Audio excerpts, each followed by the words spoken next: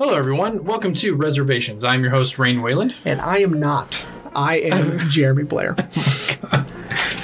I think that should also be a thing where you come in with a new intro every time. I mean, it's only the second time I've done that, and it was the same one, so I don't know. I mean, we'll work on it. Yeah. So speaking of a new intro, I just want to throw this out there. I want the people to hear this. My semi-serious idea of making T-shirts. Oh. Would anyone out there buy them? I want to know. I genuinely want to know if I were to create a T-shirt for the podcast, would anyone buy any? My guess is going to be no, because no one listens to this. Well, I mean, we have a pretty big following on SoundCloud. That doesn't make any sense to me, and I feel like it's just one person listening to us all day long. In Dublin, Ireland, though? Yeah. And in Ecuador? Ecuador. And in Brazil? And in Iraq? Yeah, I looked this up today. Iraq. Yeah, man. That's cool. That's crazy. That's absolutely insane.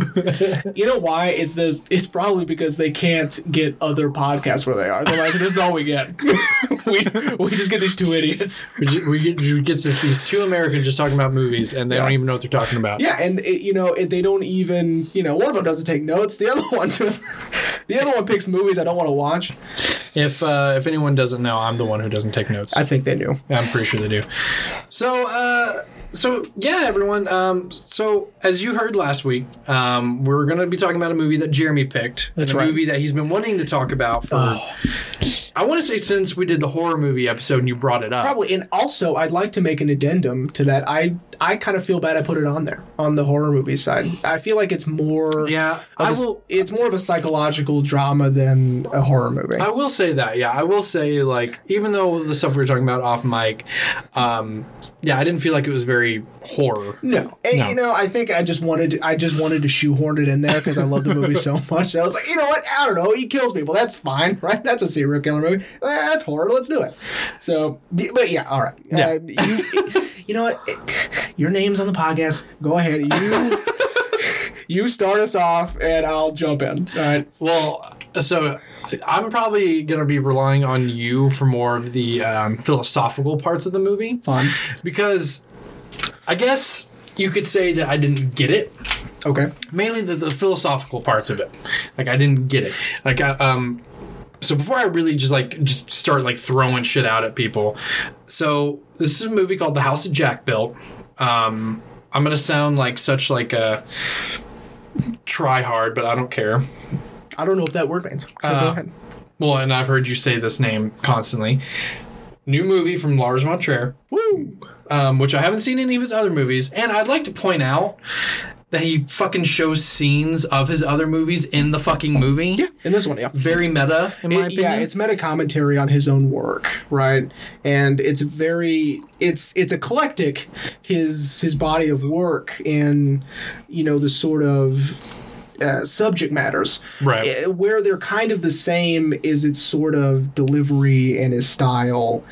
But yeah, he does... when Jack starts talking about the atrocities we commit in our fiction, it is all layered with clips of Lars von Trier films. Yeah, I remember when I got to that scene, I'm like, hey, there's Jamie Bell. Yeah, I'm like, he's spanking the hell out of some chick. Yeah, and then I've never seen Antichrist, but I know what happens to Willem Dafoe, and I know that he gets a dumbbell, like it's a weight, and she drills it into his fucking foot, or his ankle. Yeah. And so I see him I'm like, oh, trying to get up the hill. Yeah. I was like, oh, I see what he's doing now. Right. So when I saw that scene, I was blown away. I was like, this is so cool, because who knows how many films he's going to do after this. I mean, it takes him forever.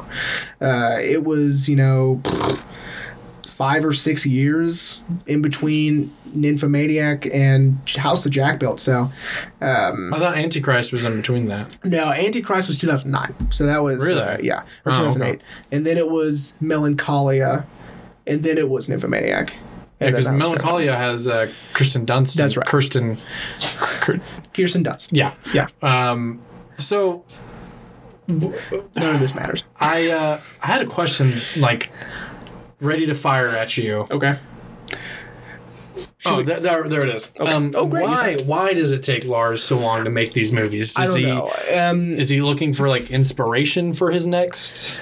I'm not sure. I think a lot of it may be logistical stuff. He is terrified of flying, and Really? so if he wants American actors, they have to come to him. Like, he doesn't, which is really, it gives a really interesting setting to the films, because they are supposedly taking place in the United States, Yeah. but it doesn't look like the United States because it isn't, right? Yeah, like the It's in apartment Europe. scene with Simple. I was like, Yeah. that doesn't look like a... Because it's not. I mean, I kind of got a Chicago vibe, but I was like, yeah, apartments in Chicago don't look like that, though. Right. It is, because he's in Europe, right? He's Danish? Denmark. He's from Denmark. He's I think it's Danish. Danish. Yeah. If I'm wrong, tell me, because I don't know the shortenings of these things. But anyway, let me give a quick little synopsis. Yeah. Because I'm going to be jumping around, because I don't want to. I'll let you do the synopsis, because if I do it, I'll go too in detail. Probably not going to be going in order. So giving a synopsis will help the listening audience, Right. whomever that is. Those 4 people out there, and Mr. Schumacher, he's listening. And Oh yeah, I know Joel is listening. Yeah, and Joel, I'm gonna need your okay to put your face on a T-shirt, by the way, because your face will be on a T-shirt, not just your name. So the synopsis is we open on a black screen, right, which he has done before. Von Trier, he's done that before. In Nymphomaniac, it was like a minute long, black screen. Really? And I think this one was also stretching to a minute long. Yeah, it felt like 30 minutes longer. to 40, if not 30 minutes, 30 seconds to 45 seconds long. Talking to him, Jack is talking to a mysterious someone, and Yeah, because he hadn't said Verge yet. no, so he doesn't know. We don't know who he's talking to. He's just asking, am I allowed to speak along the way? I was thinking there might be rules, right? Mm-hmm. And the person tells him, you can say whatever you want. Just don't think you're going to tell me something I haven't heard before. And then we're off, right? He said, all right, I'm going to give you an account of 5 events over the course of 12 years of my life. And they're randomly chosen. Here we go. And we're off. So Jack is a serial killer. Yeah. And he is an aspiring engineer. Oh, that was an architect. He is an engineer. That's right. See, at least I was paying attention. Good job, Rain. So, yes, he is an aspiring architect, as he feels that being an architect is more, not just rewarding, but it's more of an art form than, right. And he considers himself an artist, and we go over this throughout all 5 incidents. And so the movie is each incident with a little stuff in between, right? Really giving us a general idea who Jack is, and his philosophies, his way of thinking of the world, his crazy ideas on things. It really does mimic sort of Lars von Trier's sort of weird ideals of things. This was his first time back at the Cannes Film Festival after I read something about that. After a big hiatus from his Hitler comments at the Melancholia premiere at the Cannes Film Festival. What did he say? He said that he understood Hitler. Oh my gosh. And you should see Kirsten Dunst's face when he says that. I'm assuming she's just like right next to him. It is exactly that. Oh, no one can see. I put my hands on my head and we're just like, eyeballs got real big, and she goes, "What the fuck?" Like she's like, "What is he? Stop talking? It's so funny. Anyway, Lars von Trier is out of his mind. He was actually hospitalized during Antichrist for chronic depression, right? Really? He's got some weird ideas. He has, sorry, Mom, I've already said it once, so whatever. He has fuck tattooed on his knuckles, Really? on his, hang on, I'm trying to remember, I think it's his right hand. Okay. I love how you said sorry, Mom, and we're 16 episodes in. Well, I've done 16 episodes. We're probably 10 or so, maybe more, 11. We're probably 12 episodes in and we've said fuck. Well, you say it way more than I do. And so, I don't know. I just feel bad for, Okay. So anyway, Mom likes to listen. Whatever. Tattoo on his. He does. Okay. He has it. So he's kind of out there. He's sort of eccentric. So okay. And his movies sort of reflect that. And I think this is. I'm not saying it's all Lars. Is Jack's way of thinking and his sort of ideas on like the value of icons, which really got under Verge's skin, right? So anyway. I would love to talk about, first off, let's talk about the overall style of the film. Mm-hmm. So what Lars von Trier loves to do is these intercuts of visual examples of what you are talking about. Right. So when Jack is explaining something like the construction and architectural design of a cathedral, you're seeing an animated sort of like 1950s sort of animated example of how they construct cathedrals. Yeah. And so number one, and so I guess so you know what they're talking about, you can see it. Yeah, which for me, I'm hit or miss with exposition. Mm-hmm. So if it's really well written, like a Quentin Tarantino movie, Once Upon a Time in Hollywood is all exposition. Yeah, it's perfect. Right, but then with Spider-Man: Far From Home, when Jake Gyllenhaal is giving his big speech, I was like, okay, we get it. Go on. But I liked that there was something to go with the exposition. Right. That it wasn't just Jack just talking. No, right, exactly. I think we would, number one, get bored. Number two, if we don't know what he's talking about, we're less likely to listen. Right. So, especially when he starts talking about the purposeful decay of grapes for dessert wine. Mm-hmm. If I didn't have all of these like documentary style footage of them making dessert wine, there's no way I'd give a shit about any of it. Right.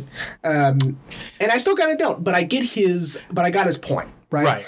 And what Lars von Trier loves so much is chalkboard art. And yeah. And I don't know if he does it. How all the incidents were right. Reverse. I think they were shot in reverse. So it looks like you poured water on it and the chalk was sort of smeared and sort of cascading down the chalkboard. And then he has it in reverse. Right. So it comes up. Yeah. First incident, second incident, right? I think the only one that didn't get that was the fifth, right? No, the fifth guy. No, the fifth guy. It's all uniform, I believe. Yeah, even the epilogue. Right. Got it. Yeah. So we can talk for hours about the epilogue when we'll get there. Yes, because I have things to say. But the one I really, really liked, and Verge had a great comment about it because it's true. When Jack is talking about his desire to kill and how it comes about, it's the figure under the lamplight. Yes. Right? The street lamplight. And he's two street lamps, yeah. Right. And he's walking, and it's about, the analogy with the shadows, how the one behind him grows and the one behind him disappears. It's so hard. It's so hard to keep it all together. When he's walking under the first street lamp, right, the shadow behind him grows. Right. Because the one in front of him shrinks. So the one in front of him represents his I guess pleasure in the kill, right? And as that disappears, the shadow behind him grows as he's getting closer to the second lamppost. Right. And that represents his desire to kill again, the pain of not doing it. Mm-hmm. And as he approaches the second lamplight, the shadow in front of him disappears altogether, and we have the one behind him, and so he has to kill again. Mm-hmm. And then once he gets right under it, he kills, and we start over again, right? Right. And, Verge was like, yes, you want to think you're someone special, but you're not. Because you could say... You could apply that to anything. Anything. Anybody with any sort of addiction or any sort of dependence on anything, you could use that analogy. Right. And I just loved the analogy. Shout out to my buddy Zach, who I hope is listening to this. My buddy Zach Constancios. I fucked up his last name. I always do. I'm so bad at pronouncing his last name. Zach, I'm sorry, buddy. But when I texted him the trailer as soon as it dropped. Right. All right. So, which I watched it about 6 times that day. It was like it wasn't like 4 months ago, April. It was the April before that when this trailer dropped. And so in 2018 April? So excited. Yes. Okay. And I was like, dude, Von Trier's got a new one. Here it is. Dude, we got to see it, right? First time I ever met Zach, I had casually mentioned in conversation that I really loved the film We Need to Talk About Kevin, directed by Lynn Ramsey, and it stars Ezra Miller, and it's so brilliant, so well done. Is so Ezra great. Miller in there? Yeah. Are you talking about Kevin? Mm-hmm. I'm sure, yeah, I believe you. Well, I mean, I've seen it 11 times, so yeah, I think Ezra Miller's in it. But anyway, Flash. The next time I saw him, he goes, "Oh, dude, I saw We Need to Talk About Kevin. It's excellent." I go, whoa. You were listening to me? And so, and then our friendship just grew and grew. And now we really get into these sort of niche auteurist films like Von Trier stuff, right? Right. So anyway, I just want to give a shout out to my boy Zach. I know he's listening because I told him we were doing this episode and he was so excited. So anyway, and we especially really like the chalkboard stuff. So right. Which he also does in Antichrist, and I think also in Nymphomaniac as well. But anyway, so the style is fun. I love the sound design.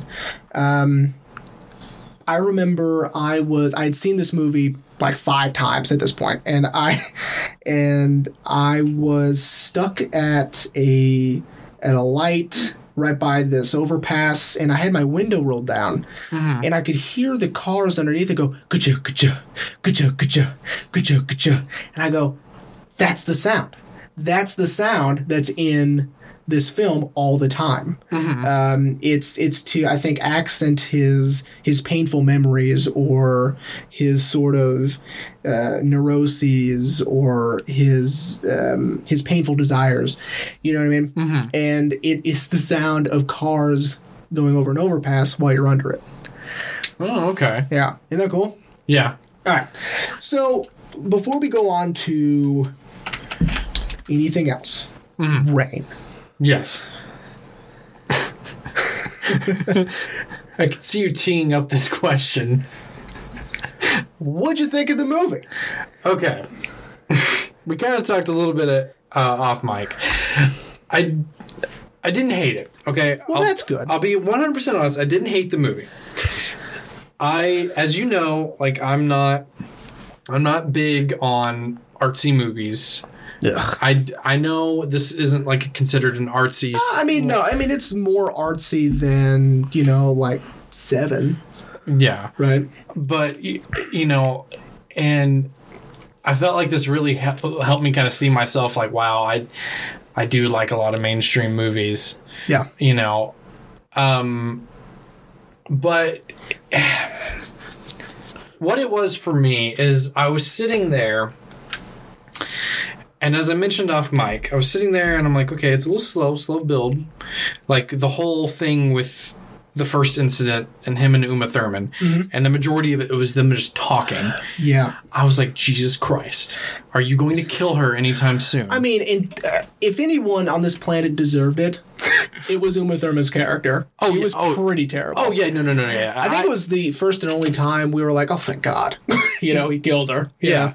Yeah, because she starts belittling him towards the end of it. I believe it's on purpose, right? So I think it's on purpose that we were kind of like, whoa, he got her, right?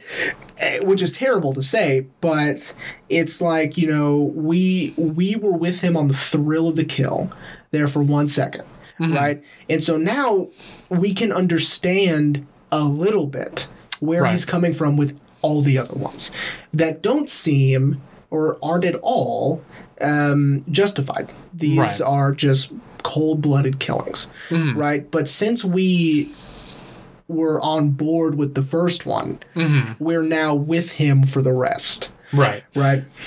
Yeah. So that's it wasn't losing me, but I was just like, okay, like I know she's gonna die. Just fucking kill her already. Yeah. It was with the second incident, and I do want to talk more about the second incident.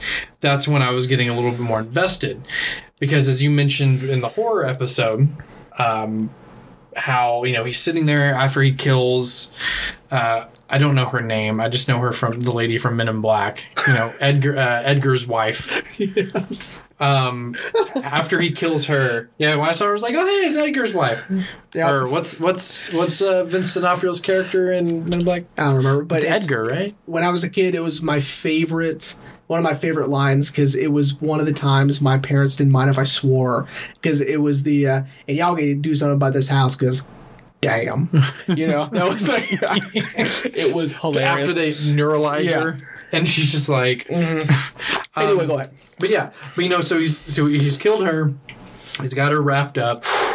He's already cleaned the crime scene. And he's sitting there in his van, and then he's like, "There's blood underneath the lamp and the rug. I gotta go back." Right. Because of his OCD. And we have flashes of a hand picking up these items and having blood underneath them. Like we see that few seconds of, maybe it is. And this is OCD. This is what it is like. Right. And it did it enough times to where you're immersed in his OCD. Oh yeah. I was like, he didn't just go back twice. He went back like 4 times. Yeah, so he goes back because he's like, you know, I left blood underneath the lamp and the rug. Goes back and he cleans underneath the lamp and the rug. Gets back in his van, and then he's like, I left it underneath there's blood underneath the picture frame. Goes back, cleans that, and then cleans the rug and the lamp again. It needs to be said that there was no blood anywhere. Oh, yeah, no, not at all. And then that's when he has it's under a chair leg. Mm-hmm. And then he checks the picture frame again, and then that's where he hears sirens, and he's like, I gotta go. Yeah. But then his OCD kicks in again, and he's like, there's blood underneath the chair leg. I know it.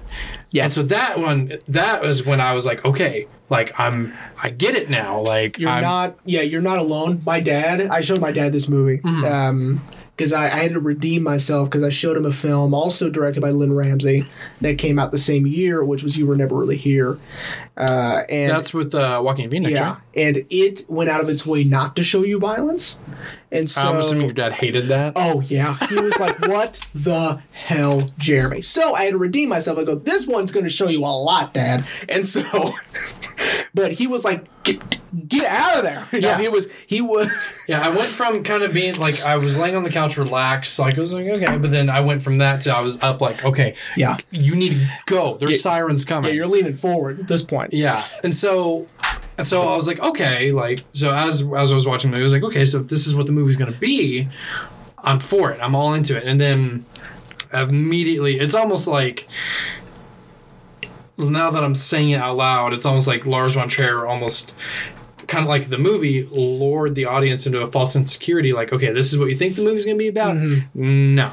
Because then the very next line that Matt Dillon says is, after my, 6th or 7th kill, my OCD began to, diminish. Right. And I was like, you're just a guy killing people now. Yeah. So, again, I didn't hate the movie. He's gaining confidence. But this brings up a cool point that you yada-yada'd over, which is probably one of my favorite parts of the whole movie. Mm-hmm. It really does give you this sense of surrealism and juxtaposed with the overall hyper-realism of the murders, which is the surrealism that he doesn't get caught.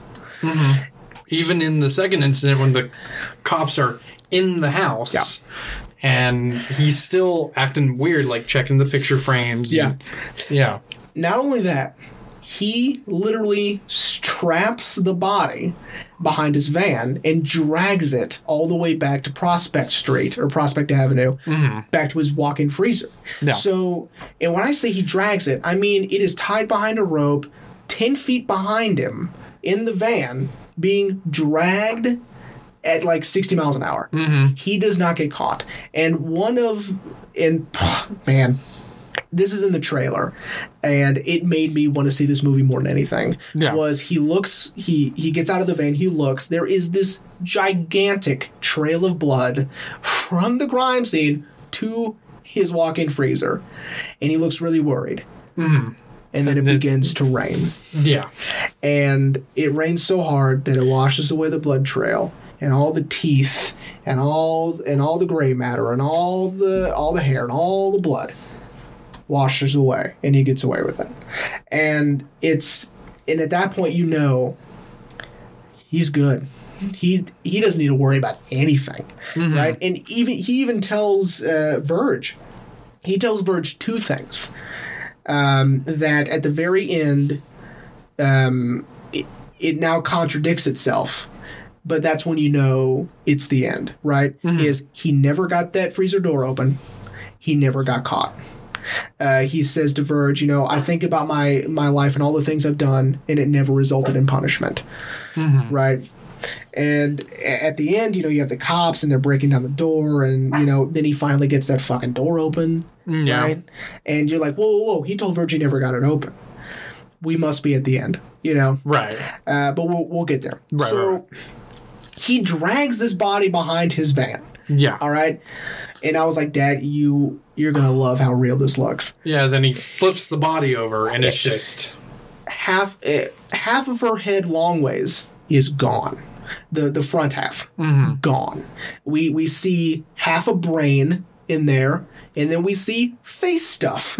Whatever is behind your face, that's what we see. And it is gruesome. He flips it, and of course Dad's like, yeah, I mean, that's what would happen. If you dragged that thing on asphalt for that long, I mean, it's like sandpaper, you know, it's like a sander, and you're just sanding her face off. Yeah. You know, and funny enough, not the most gruesome thing we'll see in the movie. Oh, fuck no, dude. I was not expecting...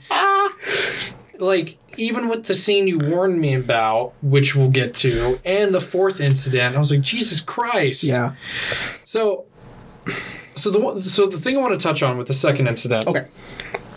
Is how awkward it was at first. It was, right? So I now fast forward through that because it makes me uncomfortable, and it's so awkward, and he's, you know... He's fumbling through this lie. Right. Yeah, because, you know, he first tells her that he's a cop. And I get the point. Like, after the movie was over, and I sat and I thought, I was like, okay, I get why it was so awkward. This is new to him. He's not used to it. He doesn't know what to say, what to do, how to get in these people's houses, like, to kill them. And so I get that he's experimenting. I believe we're supposed to believe that Uma Thurman was his first kill ever. Yeah. I'm not sure that's true. I don't know if he has killed other people before. It's not really alluded to that he has. But, you know, when we get to the second incident, he's so nervous and he's so, you know, unprepared that it's like maybe that was his first one. Because now he's... Well, I think so, because when he takes her back to the walk-in freezer, there's no other bodies in there. Right. So I would assume then Uma Thurman was his first one. And I would say... The second incident would maybe his third kill. Maybe. But no, yeah, it was very awkward. I like the whole time I was like, oof. Because he goes from like, oh yeah, I'm a cop. You know, you shop at Carlson's supermarket, right? Yeah, well, we were trying to avoid any incident around there. And, you know, she's like, well, does something happen? And he's like, like, doesn't know what to say. Right. And then he's like, well, ma'am, can I come in? She's like, well, can I see a badge? And, you know, obviously he doesn't have a badge. Right. So then he goes from, no, lady, I'm an insurance salesman. They make me say I'm a cop, you know, just to kind of disarm you. And then, of course, by that point, she's like, well, can you really double my pension? Well, yeah, can I come in? And then that's when it... Right. And... Which I'll even say that was hard to watch. Yeah. When he kills her. Well... attempts at first. He strangles her, then she starts to choke on her tongue. Yeah. I was like, because then he's like, oh, what do you need me to do? Right. Like, well, what can I do to make this better? And I'm like, wait, you should be lucky that she's choking on her tongue then. Yeah. So he essentially resuscitates her briefly, just to strangle her again. Right.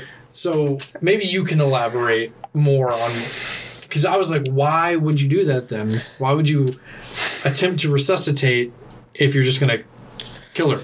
Throughout the whole movie, he's very arrogant. Right. Right. Even Verge is like, your narcissism knows no bounds. Right. When he gives him the name Mr. Sophistication. Right. Right. I think he couldn't believe that he was so bad at it at first. Right. And I think he wanted to resuscitate her so he could try again. And he kind of didn't even do it right the second time until he stabbed her. And it's like, okay, there we go. But as pointed out, after that, he started to practice. Started strangling for longer and harder, and he finally got it done to where he could strangle no problem, right? It sounds so weird we're talking about this, but anyway. And, you're kind of proud of him. No, I'm just kidding. But he does realize at that moment that he does need to actually work at it. He's not going to be good at it right off the bat. I think that's probably what we're trying to understand about Jack at that point. Because throughout the rest of the movie, I mean, even towards the very, very end, he cannot fathom something he is not good at until it finally fails him, right? Right. And we'll get there. I'm teasing this epilogue because I love the epilogue, so we're going to tease the epilogue. But okay. I want to talk about... let's see. What do I have on my notes right here? We have the Great Rain, sound design. Yep, we already talked about that. Anyway, let's talk about the cue cards real fast. So, when he's sitting in front of the van and he's in the alleyway. Yeah. It's an homage to Bob Dylan. There's a video, I think it's like a Rolling Stone, where he has the lyrics on cue cards and he keeps dropping them and throwing them, and it is in that same sort of leaning on a van in an alleyway. And so that's meant to be a little bit of an homage to Bob Dylan, which I love Bob Dylan very much. Who doesn't love Bob Dylan? And so that's what that is, right? It's one of those, also these sort of cuts to analogy, sort of, right? And it's kind of like in... what Scorsese did in Goodfellas, where he has Joe Pesci shoot at the camera at the very end, even though his character's dead, right? Okay. Which is an homage to the Great Train Robbery, which is an old like two-reeler from like 1902 or something like that. Good God. I know. It's this sort of, yes, he's in character, but it's not a part of the diegesis of the story. Like it's separate, but it's not. It's really weird, right? But it works within the confines of the style of the story that we're watching, right?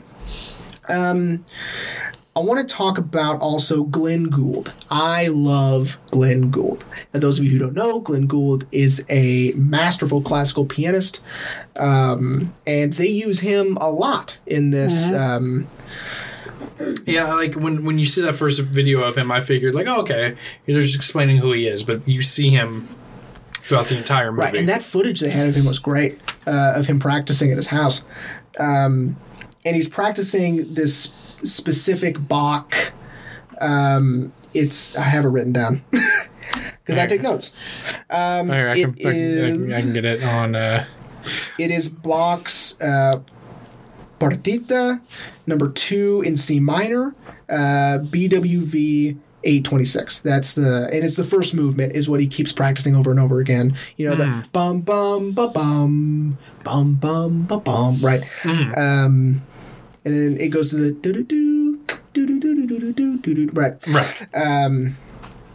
And Jack mentions in the movie, and it's sort of a weird moment because we're looking at this old stock footage of Glenn Gould practicing Bach in his house. Right.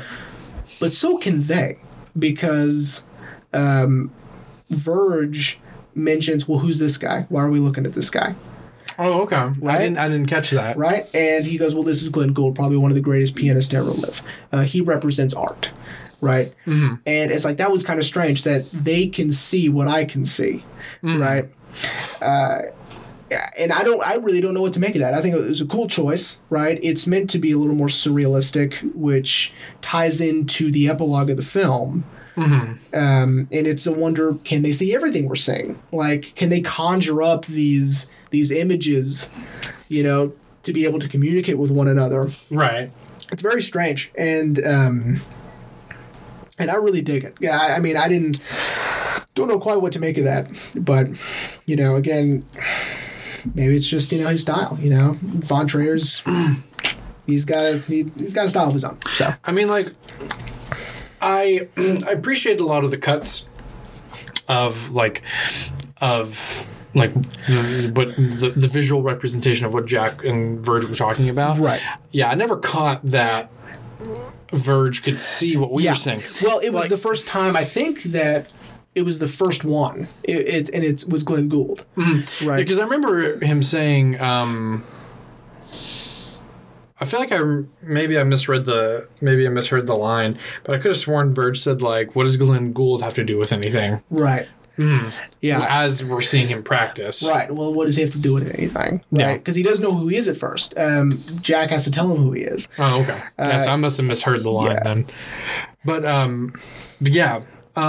So I really didn't want to really didn't want to talk about this incident, but I feel like we have to. I can't wait. Incident 3. Yes. Jesus Christ. Uh-huh. Okay, so like, I have so much to say about this because I felt like a changed person after watching this, and this was even the cut version. Yeah. Like, I was still like, what the fuck? Right. So, okay. All right, what you missed. Okay, first off, let me explain the scene. So the scene is... Yeah, I'll let you explain it. The scene is Jack takes a woman and her 2 children. And I guess we're to assume that he's dating this woman. Because Verge had mentioned, you know... Were you trying to have a family? Right. Yeah. Well, he said, I had a family once, and then he was dating this woman that we are to assume he's dating, right? Like you said. And her 2 children, and he's taking them to this sort of shooting range that is just out in this open field with targets, things like that. And he's describing to them, you know, the purposes and uses of these rifles and shotguns and how to properly use them. Why I don't hunt. Right. And he's which is so very strange. And I think he's being genuine. I do think that he thinks of animals in a different way that he thinks of humans. I don't think he is lying to these people.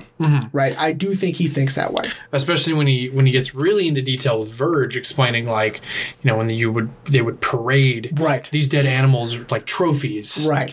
You know. And then when he makes the trophy of his own, he seems very disheartened that he had to kill these crows. Right, because he had to kill the crows on the top, right? Because he had first mentioned the crows to the family. It's like, you know, me killing those crows would mean I am choosing what lives and what dies in this forest, right? Anyway, he ends up hunting the 2 children and the mom, right? And I love this scene. So I know that makes me a bad person, right?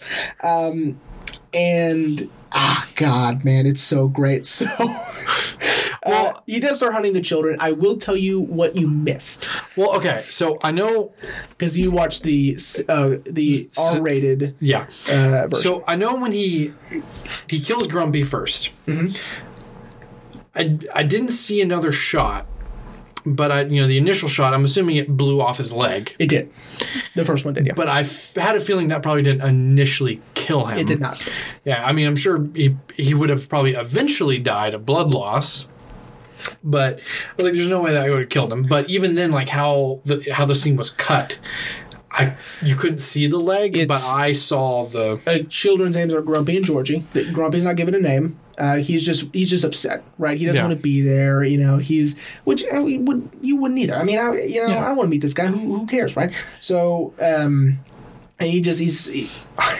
so so they call him Grumpy, right? Yeah, and then he headshots Georgie because Georgie, like a fool, has his head poked above enough for Jack to see him. So all the cut is you see him in the scope.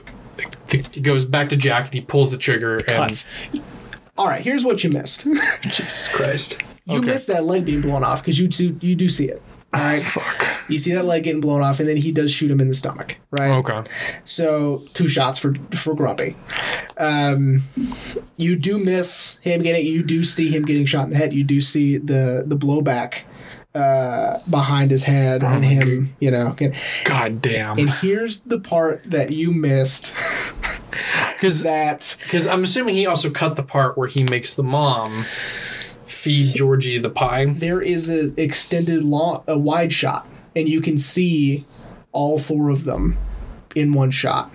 And so what I'm describing to Rain, and I will now describe to you, the listener, is he has propped up the children using twigs and branches and as if they are eating and having a picnic, and these children are dead, right? Mm-hmm. And you see Georgie with his leg, right? Or not Georgie, Grumpy with his leg. Mm-hmm. You see Georgie with his head, half of his head gone, the top of his head gone. And they're being, again, propped up, and Jack is making the mother act as if they're alive and feeding them pie, and oh my God, right? Mm-hmm. And then we get to the less fun part, at least to me anyways, when he started hunting the mom, right? It was kind of anticlimactic to me, right? You already shocked me. So to me, there was nowhere to go but down right from that, which was fine. The point of it was he had mentioned the order in which you're usually hunting deer, right? Yeah, you. It's traditional. Well, not really traditional, but it's smarter to go for the smaller one first, then the mother, and then the middle one, right? I don't remember the order, but I do believe he got to accomplish the order. I do think that the mother was last, and I thought the mother was supposed to be last in the. Yeah, I think that's what. I think you go backwards. So that was the point of the whole thing, and because he told Verge my family was moving out of order, right, and which is supposed to make you chuckle, right, and it doesn't because you're terrified for these people. Yeah, but he was making a joke. Right? He's like, and my family's running in the wrong order. Right? Jesus Christ. I know. And dude, so I know. Man, there's so much about this that, like... We're not even to the part you're so upset about yet. Which part? We're not even to the part you're upset about yet. We're not done with Grumpy yet. Oh, you mean... See, okay. That didn't bother me as much as... Really? No, okay. So the part that Jeremy thinks upsets me more than anything is... Jack mentions taxidermy, and he had moved Grumpy into a part of the walk-in freezer that I'm assuming is not cold. It's not as cold. So the rigor mortis hadn't set in yet. Or hadn't. He waits for the rigor mortis to go away, because it eventually goes away. Oh, okay. And he didn't want the body to freeze yet, because he wanted to... manipulate the body into an expressive, sort of like statuesque sort of a state. And what we get in the extended is a little small, like maybe 30 more seconds of him working on it. And so like him propping up the eyelids, him making the smile, him, the point of it was he didn't want Grumpy to be grumpy anymore, Yeah. It is horrifying. Oh, yeah. You also get longer shots of Georgie afterward. Because I'm assuming he sews his leg back together. He does, kind of. I mean, it's kind of cocking onto the side or whatever, but he spent less time on that. He spent more time on the face and the arms so he can wave. Yeah, so that didn't bother me. I can't believe that didn't bother you. That bothered me more than the other stuff did. No. Him killing kids, that bugged me more than anything. But him... mutilating the body afterward didn't. That's interesting because it bothered me more. And it didn't. I wouldn't say it bothered me because none of this bothers me because it's not real. But I think it was because at that point it was Grumpy was already dead. Right. Like what more could he do to him? And I was still kind of more just like, holy fuck! I can't believe he just killed 2 kids. Yeah. So when you warned me about this. Yeah. And you said, like, he's going to straight up kill these kids. Yeah. I figured, okay, the cut or probably not, it's probably not even going to look that bad. I figured it'd be like, you know, like when you watch The Breakfast Club on TBS kind of cut. Yeah. Yeah, they got away with a lot more than I thought in the rated R version. Yeah, like Jesus Christ. It's just you're not allowed to see the actual thing that does it, you know? Which I think is, you know, this is going to be a sidebar about the movie making business as a whole, but like I think is kind of crazy because, you know, there's fucking, you know, Deadpool. So you think the very idea would be enough? Just the idea was there. You might as well just show the whole thing. Yeah. Okay. Like, yeah. That's interesting. Yeah. Like if that's fine with me. Like it's you know, it's like it's like, I mean, I know you don't really care for these movies, but it's like Star Wars Episode 3, you know, when Anakin kills the younglings. Oh, yeah. Like, we know he's going to do it. At that point, George, just fucking show us. Okay. Like... Interesting.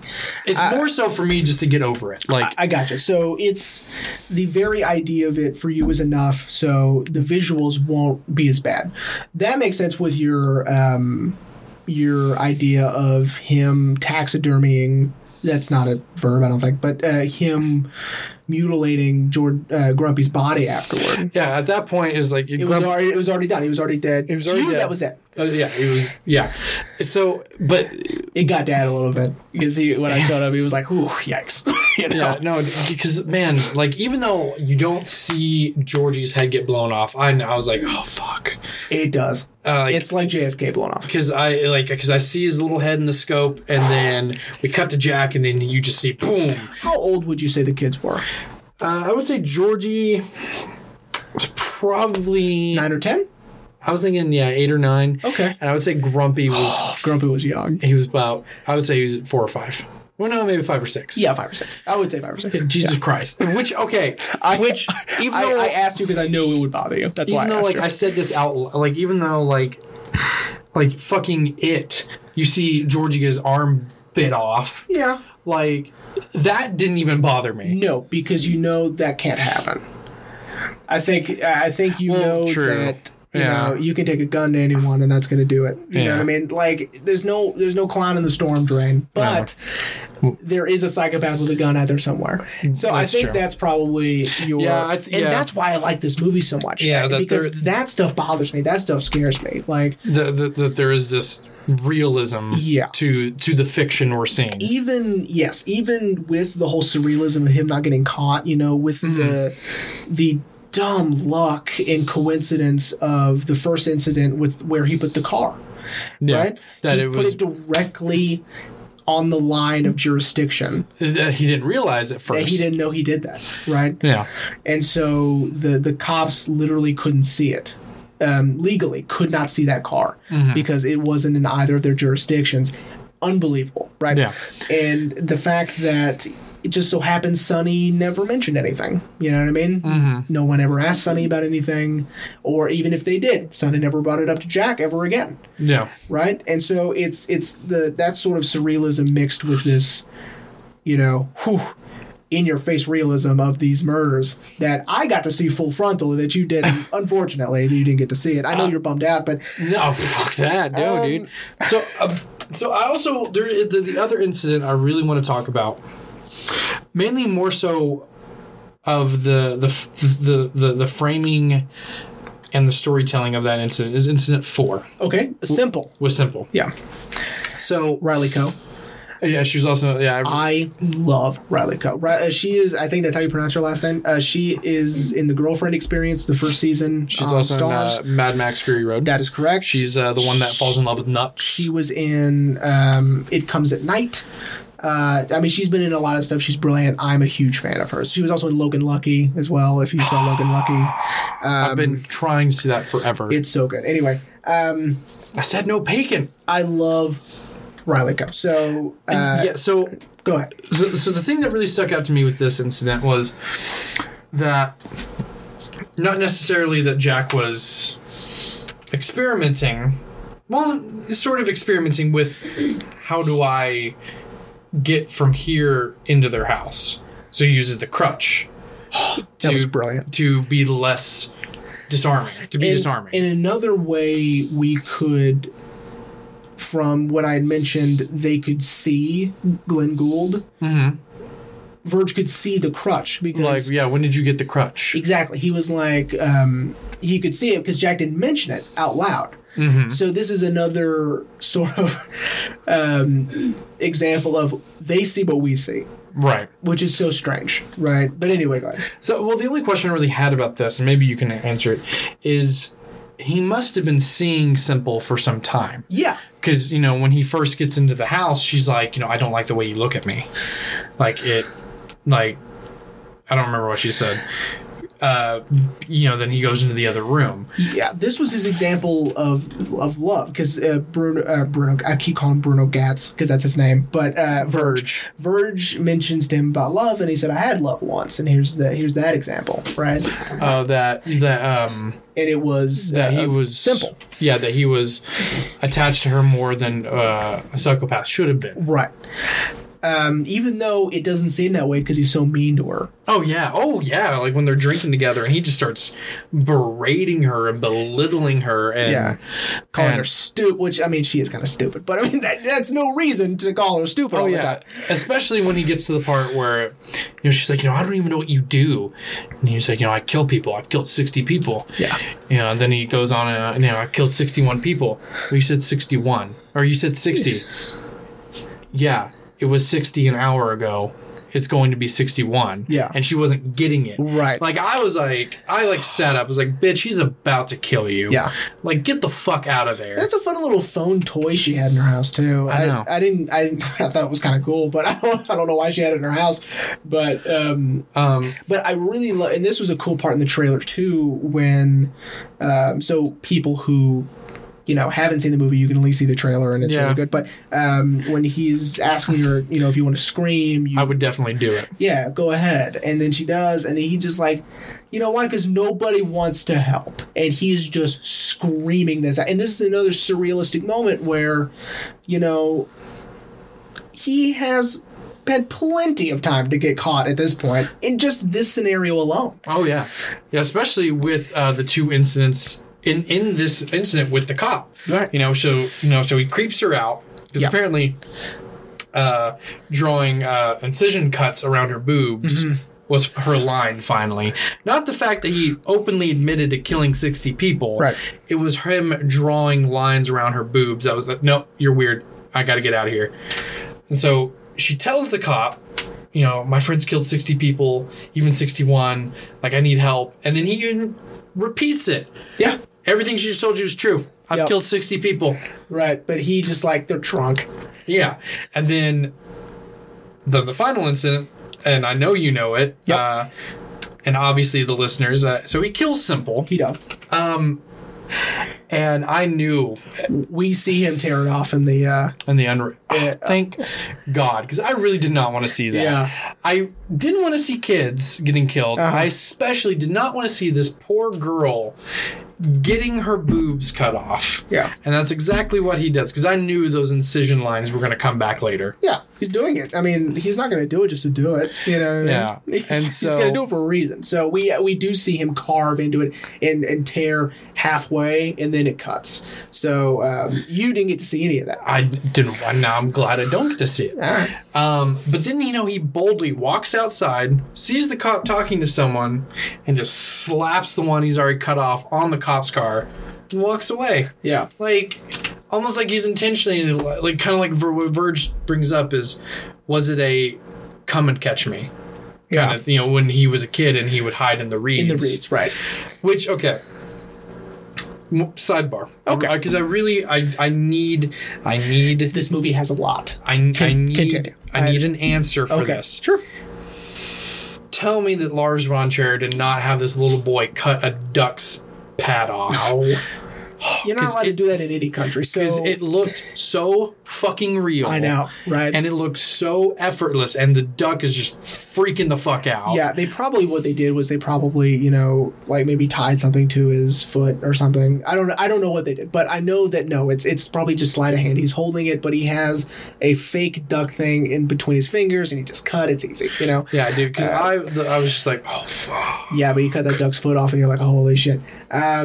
I know, and that kid is great. I don't know who that kid is. Well, that kid has no lines too. I know. He just looks weird. Yeah, he does look very strange, and he reminds me of the young kid that played Forrest Gump in Forrest Gump. He does look a lot like that. Like if you had told me like that kid grew up, had a son, and that's who that son is, I'd be like, yeah, that's probably right. Yeah, because he did look a lot like that. Yeah. I would say they could be twins, but just two different times. Yeah, I mean, God, they look so similar. You're exactly right. I didn't even think about that. Okay, no, he did not really cut the duck's foot off. In real life, they can't do that in any country, especially in like, first world countries like Denmark. Yeah, because, man, like, I sat there, I'm sure he did, and I was like, but it looks really real. It looks fucking real. Well, he didn't sand that woman's face off either with the asphalt, but that looks real, too. Well, see, okay. I know. It's the fact... when it's happening to an animal, that's when I'm like, okay, is this... Like, if it's not blatant... That's why I asked you in Cool Hand Luke, tell me they didn't actually use a dead dog. Yeah. Yeah, and that one, it's similar. I mean, you got to just find ways to get around it. Yeah. But yeah, it looks really real, and he's really good at that, to making things look so real that... And I had a feeling something was going to happen to this duck, because I saw it in the trailer. I was like, something is going to happen to this duck. I figured he was going to go for the head. Mm-hmm. And I was like, all right, he's going to cut the duck's head off. But then Hereditary style. But then when he goes for the pad, I was like, this fucking little shit. Yeah. And then he puts it back in the river to watch it swim around in circles. I want your opinion on...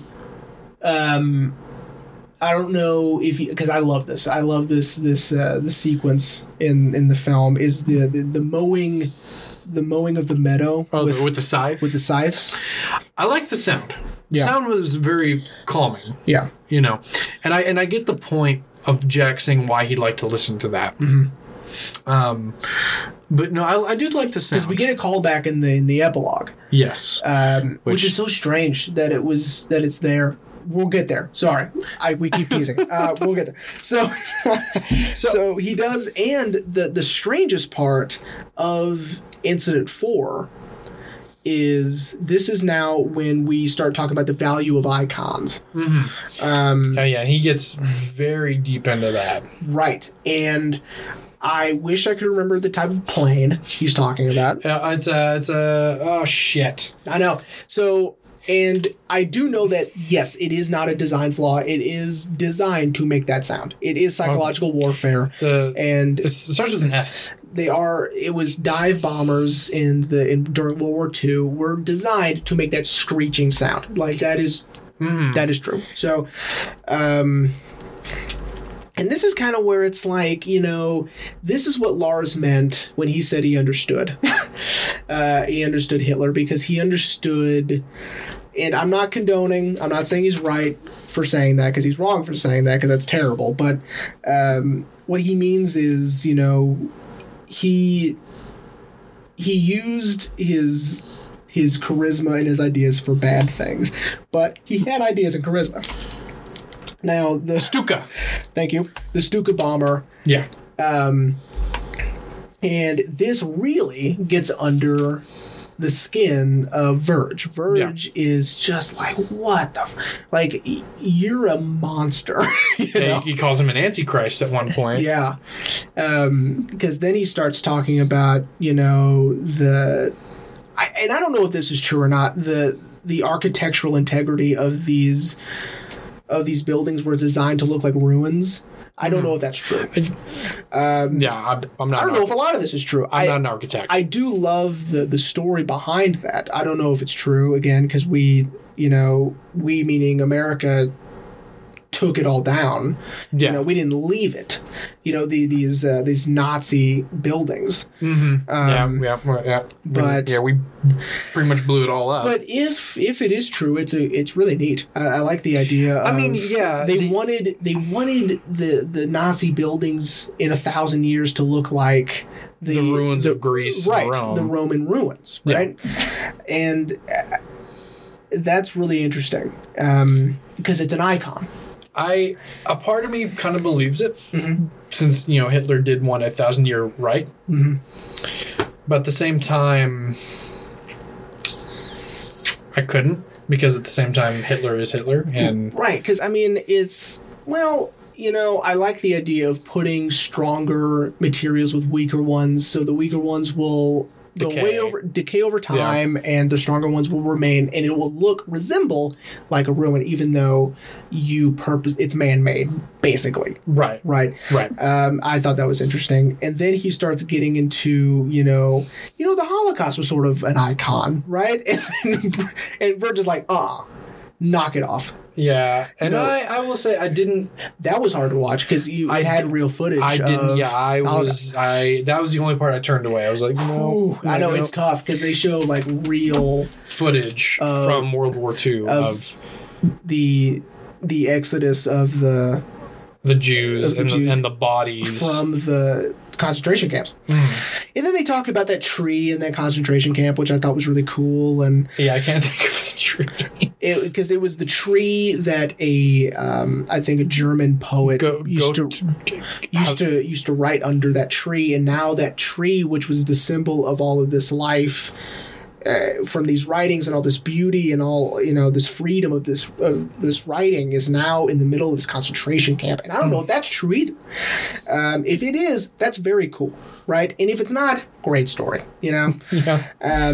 But then we start getting into, which I think we alluded to earlier, if not on mic, off mic. Now we get his meta commentary on himself, where we get the atrocities we commit in our fiction are there because we know we can't do it in real life. Mm-hmm. And then we start getting anything from Europa to Dogville, Dancer in the Dark, Breaking the Waves, The Kingdom, Antichrist, Melancholia, Nymphomaniac. We get scenes from all of his movies that are hyper violent, really violent. Yeah, like in Nymphomaniac Part 2, because I had to look it up because Jamie Bell is only in Part 2. He was only in Part 2. Like brutally spanking, I'm assuming the main character of the Charlotte, yeah. Her name's Joe in the movie, but her name is Charlotte. I don't remember her last name. I'm sorry. Her, not to get too vulgar here, but her ass is already covered in bruises. But Jamie Bell is just going to town with some sort of belt or something. It was a cat of nine tails she made herself. Jesus Christ! Yeah. And she put every knot in there, She is paying for this service, by the way, if you watch the movie. I kind of don't now. Okay. I really don't. I think you should. I think it's great. And and as you've said on mic numerous times, I don't want to see Shia LaBeouf's penis. Oh, you don't? Have you said it on mic? I don't know. So. I mean, but it's on there. Now it's on here. Yeah, you get to see Shia LaBeouf's penis. Oh, or have to, whatever. I mean, if it's a chore, Jesus. I'm just saying it's there if you want to say it. Anyway. So we get this meta commentary that Lars von Trier is presenting for himself. He's saying, these are the things I've presented in my own fiction, right? And it's really, really cool. When I saw it for the first time, which unfortunately was at my house, and I'll get to that story later. I was supposed to see it at the Alamo Draft House in Lubbock, and that was a fiasco. Anyway, we'll get there. So I was just like, wow, that's his stuff. I recognized Nymphomaniac and Antichrist and Melancholia and Dogville, and I was like, are they all his? And then when I looked it up, they were all his. I hadn't seen all of his stuff yet. I've seen half of Europa. I fell asleep because I always pick things that I really want to watch when I'm about to go to bed, and I'm like, I'm tired. I need to turn this off and go to bed. Anyway. See, that's why I pick movies I've seen before right before I go to bed. Yeah, sometimes I can't do it. Sometimes I'm like, I want to watch this. Anyway, and I love Dogville very much. I love Dancer in the Dark. I love Breaking the Waves, and so it all accumulates to this. And along the way with each of these incidences, we kind of get some sort of idea, number one, who he's talking to, number two, where he is. Yeah, because it's right before incident 3 with the kids where he says he's having a hard time breathing. Yeah, he doesn't feel very good. Mm-hmm. And And Verge quotes The Doors. Do you want me to show you the way to the next whiskey bar, which is whiskey? It's Alabama whiskey bar. So I don't know. It's on their first album. It's one of my favorite Doors songs that has a great organ to it. Sidebar is a different movie, but in The World's End with Simon Pegg, and when they realize what the hell's going on, and they're trying to act casual, they're walking to the beat of the organ, like, and they're just like, boom, ba, boom, Yeah. ba, boom, ba, boom, ba, show me the way. Yeah. Anyway, And he's like, it's the sulfur or the acid or something you're tasting. yeah, he said acid, yeah, because acid I you're was tasting. like, so I assumed, The acid in your mouth you're tasting. I assumed that Jack was in prison. Like I wasn't visualizing what we see in the epilogue.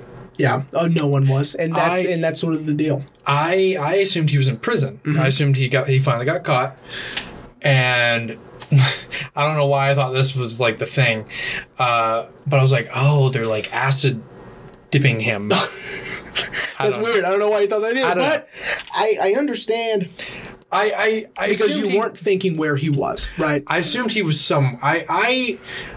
I'll be honest, how you described the movie to me initially, and what I read on the synopsis on IMDb and the trailer, I assumed, okay, he eventually gets caught. He's in prison, and he's telling someone his story. Right. That's what I thought it was. Technically, you're right. So, But he just wasn't in prison. right. We'll get there. Yeah. We have one more incident to go, and it was one that I was so disappointed I didn't see the outcome of. I'll be honest, Right? Does that? I know it makes me a terrible person, but I prefer not to watch people die. Right. Even Of if course. it's fake, but... But this one, I mean, he just had it. He had it built up. Especially this is his more. I felt like this is more his. He wasn't as. I had the word. He almost got sloppy. He with did this almost one. get sloppy, and Well, he not almost. He got sloppy Yeah. with this one. so incident number 5.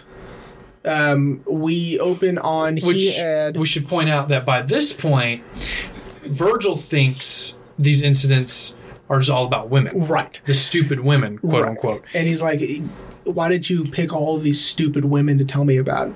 You know, and he goes, what are you talking about? I've killed men too. Fine, here's one. Right. You know, because he's like, I've killed everything. You know what I mean? Especially he's killed kids. Yeah, I mean, fine, here, I'll give you this example. And we open with him, which is, I think, the most unrealistic, because with the training this guy has, there's no way he would have let Jack take him. But this army guy, yeah, he's in his fatigues, right? Or he's in a uniform, right? I think his dress greens. Yeah, it's just his shirt, his pants, and you can see his dog tags. Yeah. Almost like Jack took him right when he was changing. Right. And so handcuffs him, Puts him in the back of his van. gets him out of the van, takes him to Prospect Avenue, so we know he's going to the walk-in freezer, and then we see what he's working on. He is working on a line of heads.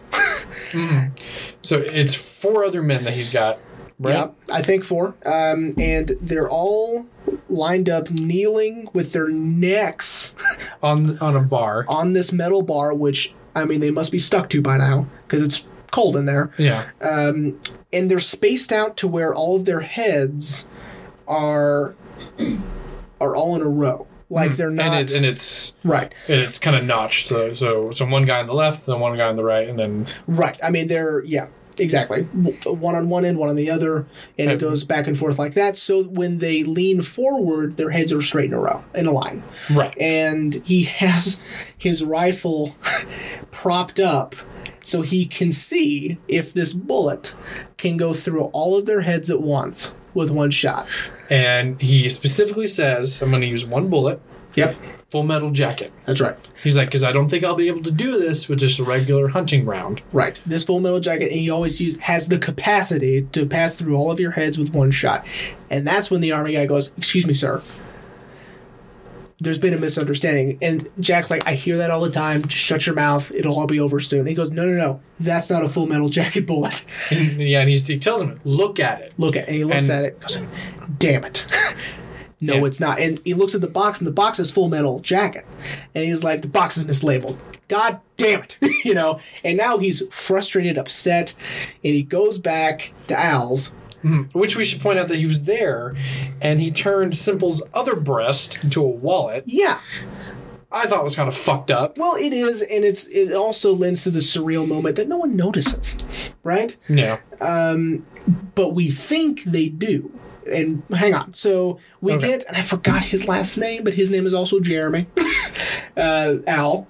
Yeah, which is funny because at dinner tonight, when I was telling Kinsey about the movie, she looked up the cast and He was in Justified. Yes, she was like, "Oh yeah, he plays Dickie. He plays Dickie in Justified." And he has played Charles Manson in the remake of Helter Skelter, and one of his co-stars in Justified, Jeremy Davies. Thank you.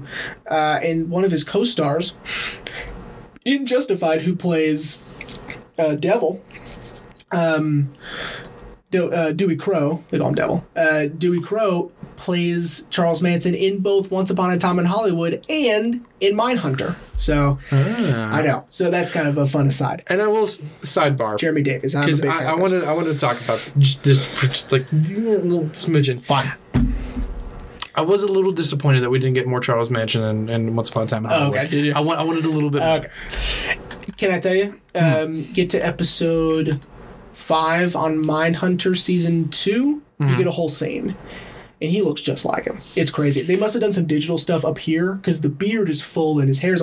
Because this version we see him in Once Upon a Time in Hollywood, I guess, is now him. he's younger. And Yeah.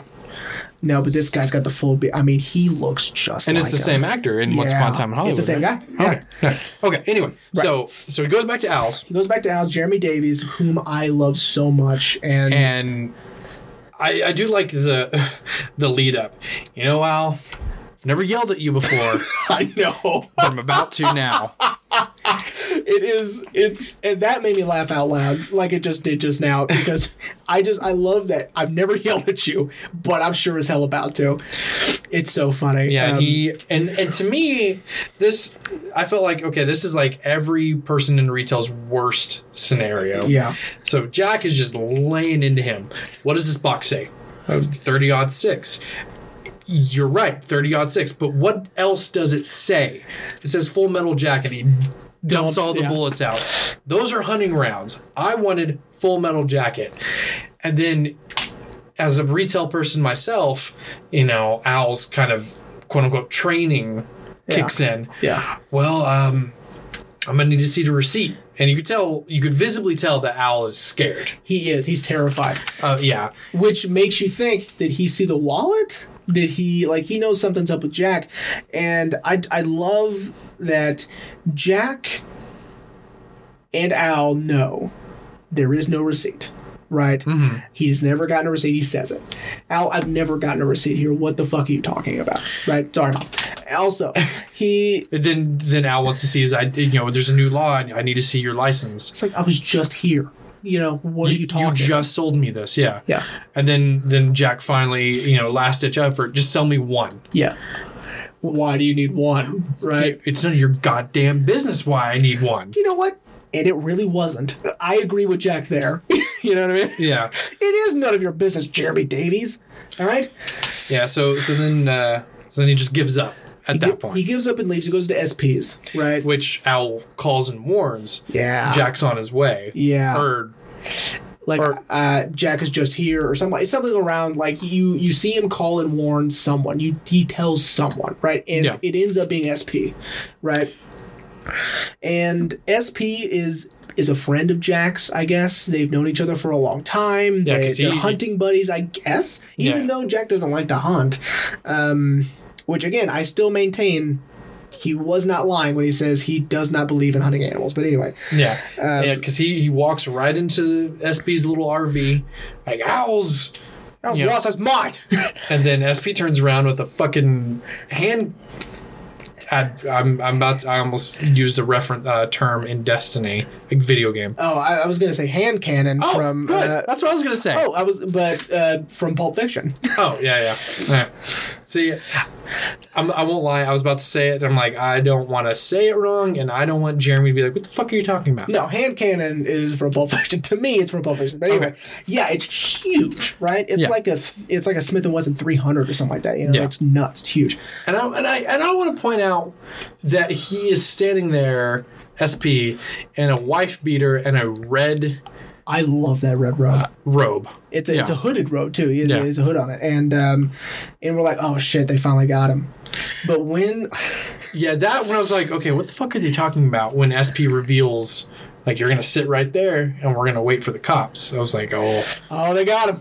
And then he's like, who'd you, I know about the robberies, Jack. And both the audience and Jack are like, what the hell are you talking about? You know what I mean? Which is something I kind of wish they would have touched on a little bit. Yeah. Because I wanted a little bit more. Like, okay, why do you think Jack was... I think I can shed light on this. Okay. I would like that. I think I bet you there has been robberies, and they're finally noticing Jack acts weird. Right? Mm-hmm. And they are putting those two things together, which they're not related. Right? Jack's acting weird because he's a serial killer, not a robber. And so what I believe the backstory would have been is there have been a string of robberies going on. Jack's acting super weird. He's bothering Al. Now I have proof. He's bothering Al about these rounds. Mm-hmm. Right? It must be him. So... Even though, why would you need one Full Metal Jacket round? SB didn't know that. Yeah. So, and I just love that they just call him by these initials, SP, Yeah, and we don't know who he is. It's very Von Trier to do that. Just introduce this character that we should... Yeah, well, introducing characters with one initial. Like, they usually don't have full names. This happens a lot in Nymphomaniac. A lot of it is because she wants to keep things, anonymous, and she doesn't want to, talk about... people, whatever. Mm-hmm. And so she calls them by their first initial. Okay. And this is kind of the same thing, where it's just SP, right? Mm-hmm. I love the editing of that scene. So you see... At one point, Jack has a knife under the table, but in the next shot, it's gone. Like he's not. It's not in his hands anymore, right? And he is like getting coffee from him with the hand he just had the knife in, and you can see his other one. So it's like, where's the knife? So it's supposed to, I guess, maybe disorient you. Like, does he really have the knife? Mm-hmm. Did I imagine that? What's going on? Yeah, right. And it's a big old hunting knife too. Oh yeah. And man, when that goes up his mouth. That was crazy. Yeah, that was cool. Well, I knew. I was like, he's gonna fucking kill SP. He's gonna kill SP. You know what I mean? Yeah. He's gonna ruin everything, Rain. So he pulls up that knife and he stabs him up his jaw. So so you could see the knife in his open mouth. Oh, I didn't see. I was just like, yep, SP's dead.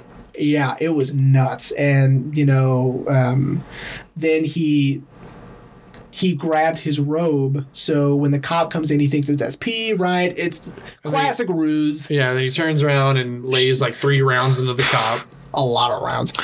And then... He finally goes back. Now, we haven't mentioned why he's in such a big hurry is because these guys are going to freeze to death. Yeah, and I will say, I do like his little line. Don't die on me, gentlemen. Don't die on me. Yeah. Like almost like, we got important work to do. Don't die on me. And he does give them a blanket because he doesn't want them to die yet. Yeah. Right? He needs them to be alive to see this works.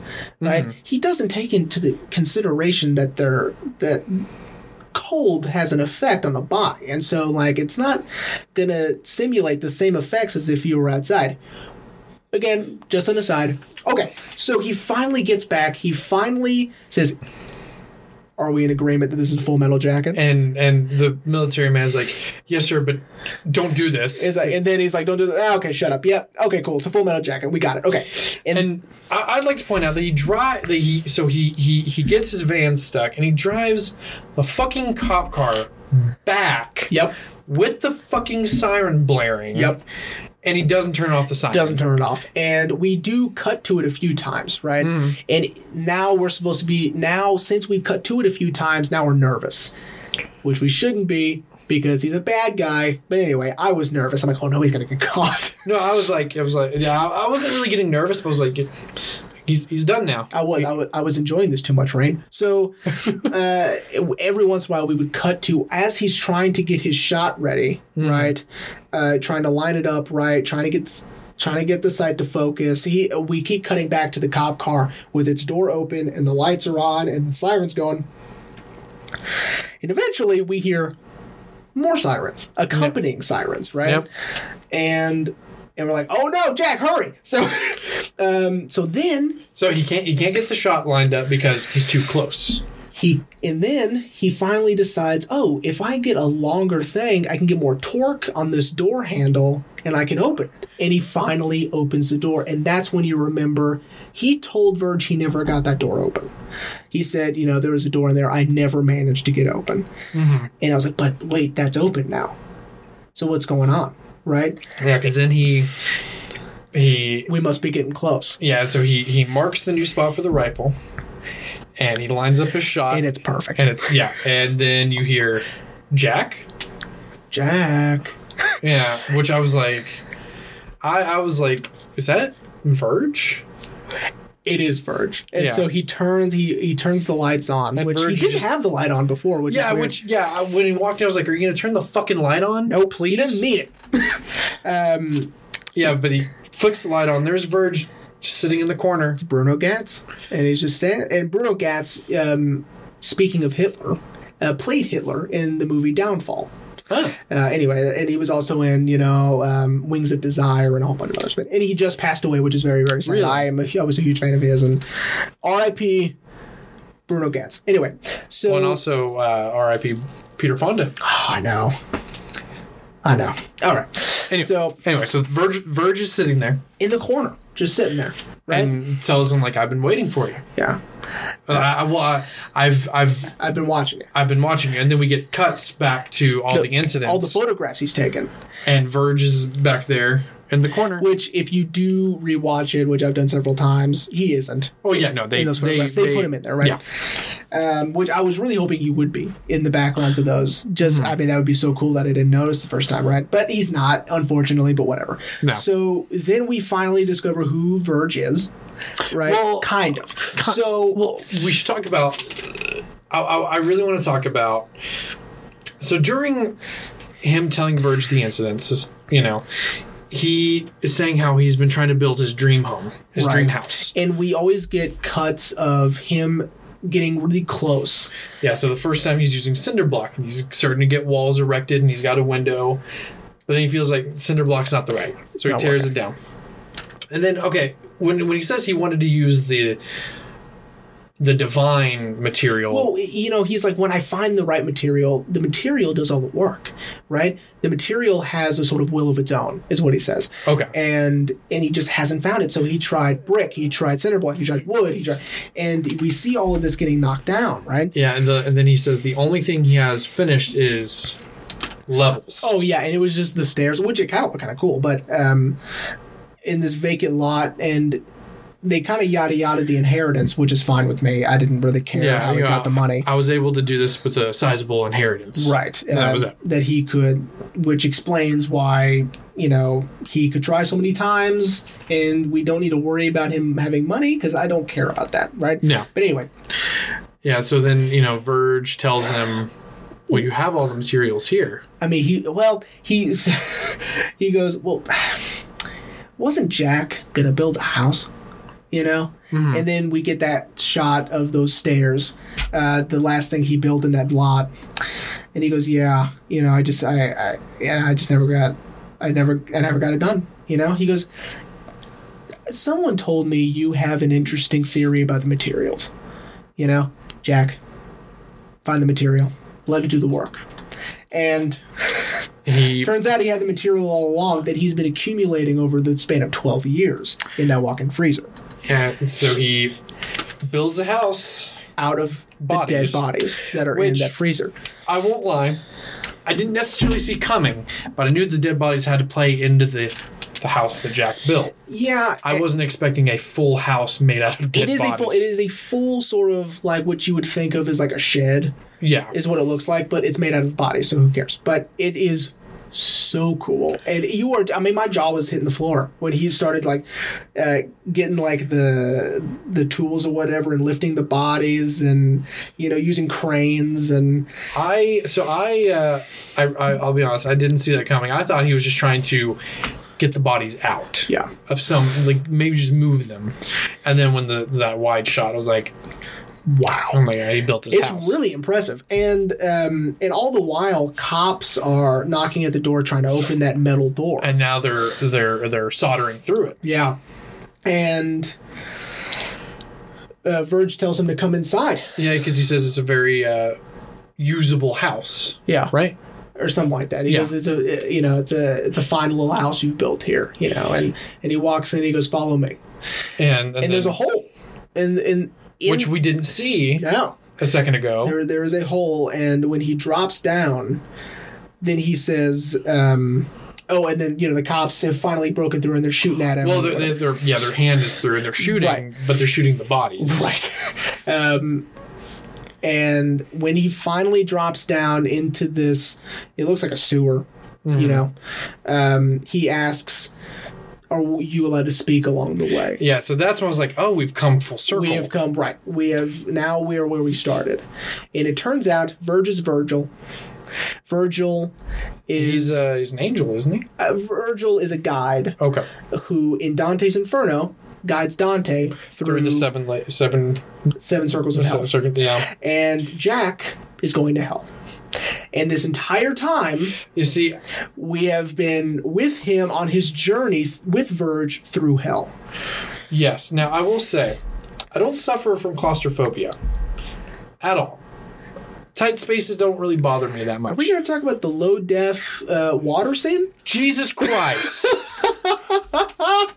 This poor fucking cameraman. Oh, I know, right? Having to maneuver. I'm sure it was probably a handheld camera. It didn't look like anything. I mean, maneuver in this fucking cave oh God, I looked at Ashley so Ashley hadn't watched the movie at all with me until this point. Oh man, she missed all the good stuff. And she was like, "Oh my God!" And I was like, "This needs to stop. I'm physically feeling uncomfortable." So this whole epilogue. This is the epilogue. Yes, we finally made it. We're in the epilogue. So this epilogue mixes a lot of film styles. So it does have that low def sort of like found footage. Yeah, shot on my phone sort of feel when they're in that cave with the water and they're, and then we have this super high speed slow motion of like walking through a bleeding room, right? And where there's all this red, and it's so slow and he's very famous for this, Von Trier. He's done this in a lot of movies where it's this really just hyper slow-mo. Well, then it's, then we get that scene with the boat. Yes, and actually... that it's reversed. I want to mention, it's based on, obviously, a painting of Virgil escorting Dante through the river Styx, and it's the Raft of the Medusa. And he has a lot of names: Jean-Louis, Andre, Theodore, Garrett. I don't know. And then it's also based on oh, Jesus, I'm going to butcher this. It's in French. Anyway, it's like the boat of Dante, right? It's anyway. And it is perfect. I mean, we're talking the actors were staging and stuff. It is if you've seen the painting, it's perfect. Yeah, I did feel like that. I feel like that was a very beautiful shot. I was like, that's fantastic. It was so good, man. Yeah. So I should point out, before I realized they were going through hell, and I hadn't figured out that Verge was Virgil. When I realized, I figured out. Okay, I was like, he's taking him into hell. So I thought of him. I thought Verge is not necessarily death, but as like a reaper. And then it hit me. I was like, oh, he's Virgil. So I've never read The Divine Comedy. Not even high school? We read that in high school. I did, anyway. No, we never did. Okay. I want to, because, don't judge me, but I've played the game Dante's Inferno. I mean... which is a very fucked up game. I mean, you told me not to judge you, so I'm going to try my best. The game of Dante's Inferno obviously takes the book and twists it. I mean, a lot of it is, from what I understand, correct, but they twist the character of Dante. So in the game, he's not a poet; he's a crusader, and he, much like the book of Dante wanting to explore hell to look for Beatrice, it's kind of the same thing, but in the game, Dante and Beatrice are already married, and the devil takes Beatrice as payment for all the sins that Dante has committed in the Crusades. Yeah. But the game's fucked up. Like, especially one of the opening acts of the game are all the, like, aborted babies. Interesting. That was fucked up. But no, so I've never read the Divine Comedy. I've always wanted to. I really... And, I mean, it's... The levels, the layers, right? He calls them layers in the movie. They're not. I mean, it's not to be booked perfect to the Dante's Inferno. That's not what it is, right? Actually, in one of the layers, when they walk out to this waterfall, and there's this forest out there, the cabin from Antichrist is right there. You can see it, right? I was going to mention then when like they're looking out the window and they see the guys. And one of my favorite elements of that scene is that it's cold. You can see his breath. You know, and it's cold. Well, because I know in the Divine Comedy they say the closer you get to the final circle, it's cold. It's cold, right? Hell is cold. It's not hot, right? And then we finally get to the broken bridge. And and this is where Jack's narcissism and hubris fails him, finally. Yes, yeah. Because I had a feeling, I figured on the other side of the broken bridge takes us deeper into hell. And, you know, and I was hoping Jack would ask, where does that go? Yep. And he does. He does. And Virgil says, well, Virgil says that leads out of hell. And up. And up. Yeah. So we're to assume, you know, if you know the Divine Comedy, the next up is Purgatory? Yes. Purgatory, and then it's heaven. I would assume they just probably meant it's heaven. See, I was under the impression that he gets to keep going and it's Earth again, you know, or it's, you know, back to the living. Oh, right. Maybe. I mean, either way. But yeah. But the bridge is broken. I really love that Verge now sort of has this kinship with Jack, and he said, you know, I brought you here as kind of a favor. You actually did entertain me with your stories, and you did get my attention. So you said you wanted to see everything. Here's this, you know? Yeah, this is the... You're actually a couple of circles up. And he actually is he kind of makes a backhanded joke, like, surprisingly, you're up. You're not down. You're a couple levels up. But, and he was just, you know, like, we'll sit here for a few minutes, and then when you're ready, we'll go. You know? But Jack wants to go up. Right. He wants to see what's up. Isn't it possible to climb the wall around to the other side? And Verge says, yes, many have tried. None have done it. None have done it. He's just like, no one has succeeded. If you go, it is your choice. I don't recommend it. Yeah, he even says that. He says, I wouldn't recommend it, but it's your choice. It is your choice. And I will say, I kind of like that, because I've always seen the handshake as a sign of respect, even if you don't like the person. Right. And so, you know, he shakes Verge's hand, says, Thank you. Thank you. Yeah. And he... You know, and I was so disappointed. Oh, I knew he was going to fall. Because, well, no. I mean... Oh, sorry. Did I just ruin it? No, it's fine. No, I was disappointed that our journey with Verge had ended. You know, I really loved Virgil. Yeah, because he says, you know, after Jack starts climbing, he says, bye, Jack. Bye, Verge. And he turns around and walks away. Yep. And Zach and I, Verge is what makes the movie for us. Yeah, I feel like if it was... Obviously, without Verge, we don't have narrative, right? Well, we don't have exposition. Yeah, I mean, Jack could still narrate, but I feel like if it was just Jack narrating these stories, it wouldn't have the same impact as if he were bouncing it off of someone. Right. And so he does end up climbing. I think it's about halfway. And then he realized... Yeah, I saw him. I was like, he's realizing, I'm not going to make it. And he's not going to... And he falls. And that's it.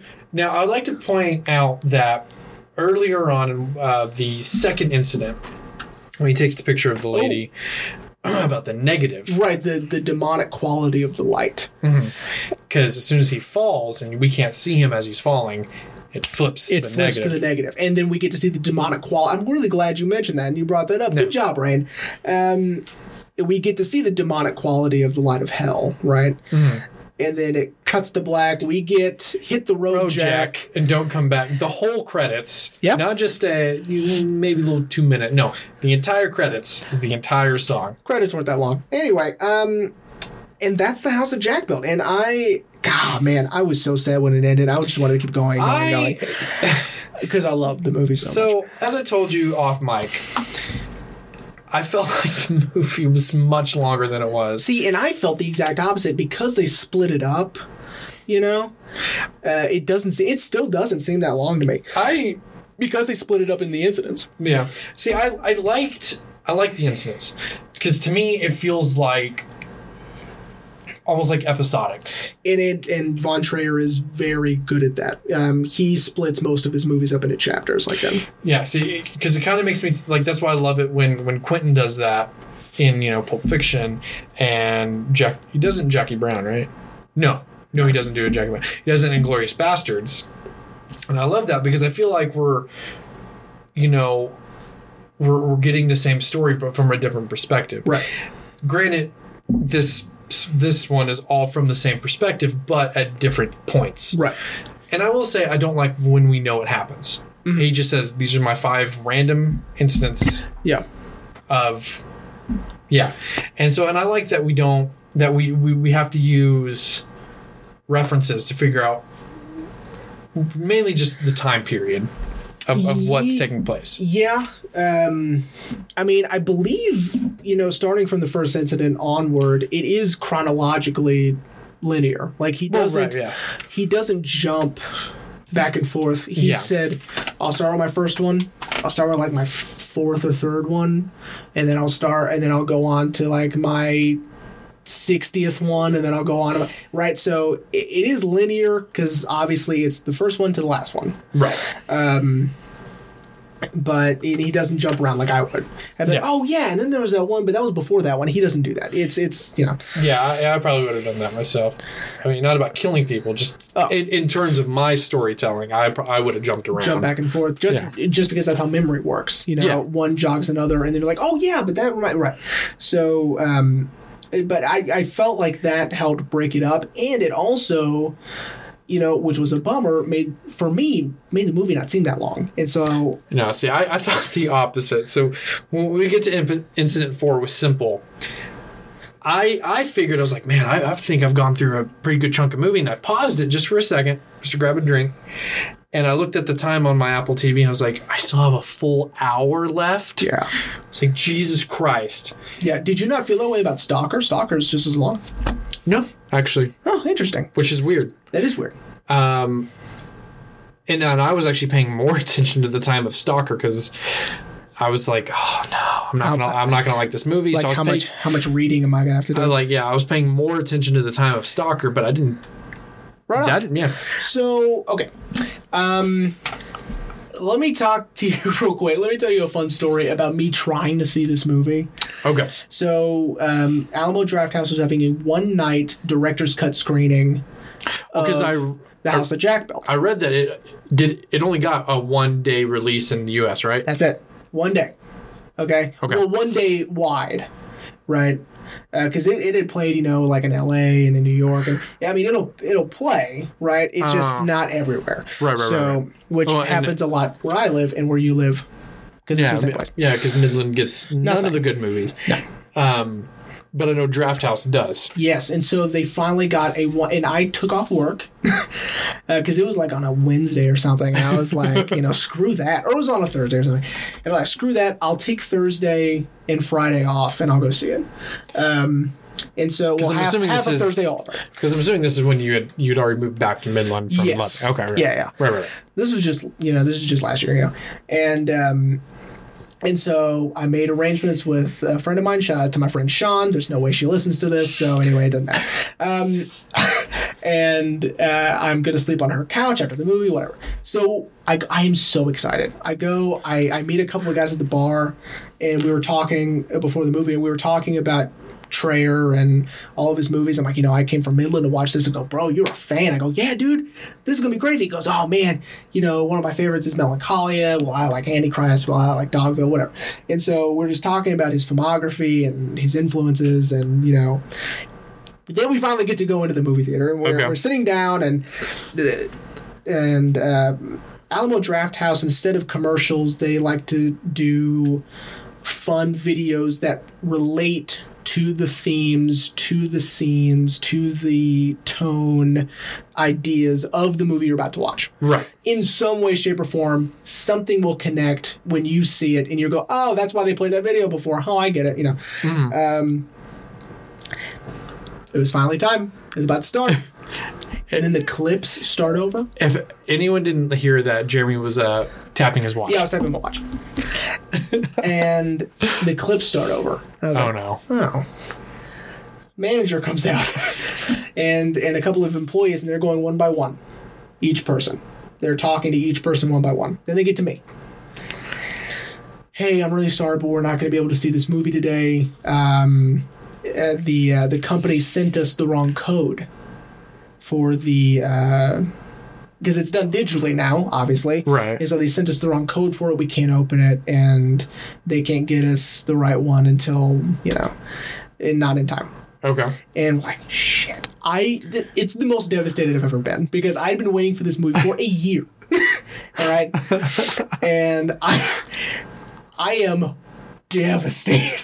So I call Zach because Zach was so jealous and excited for me to see this movie, right? And I was like, it didn't happen. This is bullshit, And so when iTunes finally got it, like 3 months later, I went home right after work, bought it on iTunes Go, right? Mm. Oh, so good. So good. And I watched it twice that day. Because I was, because I was like, Von Trier has finally made a movie in his style, which I love, and with a subject matter that I just can't get enough of, which is serial killer stuff. I think that's fascinating. Yeah. And I'm like, this is the movie for me, finally. Not that it's just his other stuff I find hard to rewatch, but this one I can just rewatch anytime. I think it's brilliant. Which I think is crazy because for me, it's like I said, I didn't hate the movie. There were aspects of the movie I liked, like really enjoyed, especially like with the stuff with OCD. Mm-hmm. Like I loved that. If the whole movie was like that, I probably would have been like you, like, dude, I want to rewatch this movie like right now. Yeah. But for me, it was probably more of a one and done. Mm-hmm. I saw it. I have my thoughts. I've already said my thoughts. Yeah. I'm done with it. Mm-hmm. It's kind of like my thing with A Star Is Born. So, hold on. So you think that you'll never see The House of Jack Built again? Really? No. Wow, that's interesting. No. And I think it goes back to, and I didn't believe my mom when she said it, and I kind of said it without saying it earlier in the recording. She says I've become a film snob. Mm-hmm. Like when she was in town, she wanted to go see a movie, and I was like, yeah, let's go see what movie was it? I suggested one movie, and she was like, nah, I don't really want to go see that. I was like, okay, well, let's go see John Wick 3 again. Like, I'd love to go see that again. Yeah. And she was like, maybe. Let's go see Shaft. She recommended Shaft. Yeah. I've never seen the original Shaft. That's a shame. Nor have I seen the remake of Shaft. And I know the remake of Shaft with Mr. Samuel L. Jackson was more of a darker take than the blaxploitation version of Shaft. But I know that the newest Shaft that just came out was supposed to be like a melding of the two to give it more of that blaxploitation, not necessarily lightheartedness, but the story was not as deep and dark as the original remake. Mm-hmm. And I was like, no, I do not want to see Shaft. Absolutely not. And she was like, when did you become a cinema snob? I'm like, I'm not a cinema snob. I don't want to see this movie. I am a cinema snob. I won't even see whatever movie you were probably suggesting to see. And I know it wasn't John Wick 3 because I've seen that and I loved it. But it was. I don't remember what movie. Like you like the more mainstream stuff, you know. Mm-hmm. I like very little of the, and that makes me sound like a stupid dumb hipster, and I'm not. I promise, because you know, like I loved like Endgame, like that was dope. You know, I love John Wick 3. You know, I like Spider-Man. Now that I have my copy of Endgame and I rewatched it in the comfort of my own home, I cried for 10 straight minutes. Did you really? Hard, Jeremy. Like when we saw it in theaters, I silently cried because I had some random dude next to me and Ashley next to me, and so I was sobbing, but I was trying to keep it in. So I was just like tears like streaming down my face. Here, dude, I was vocally sobbing. That's really funny. But I don't know, man. So, like, okay. So, I mean, if anyone's a movie snob, it's me, and I've said it many times that I am, because people always tell me, "Hey, man, you seen this?" I go, "No, that looks terrible to me."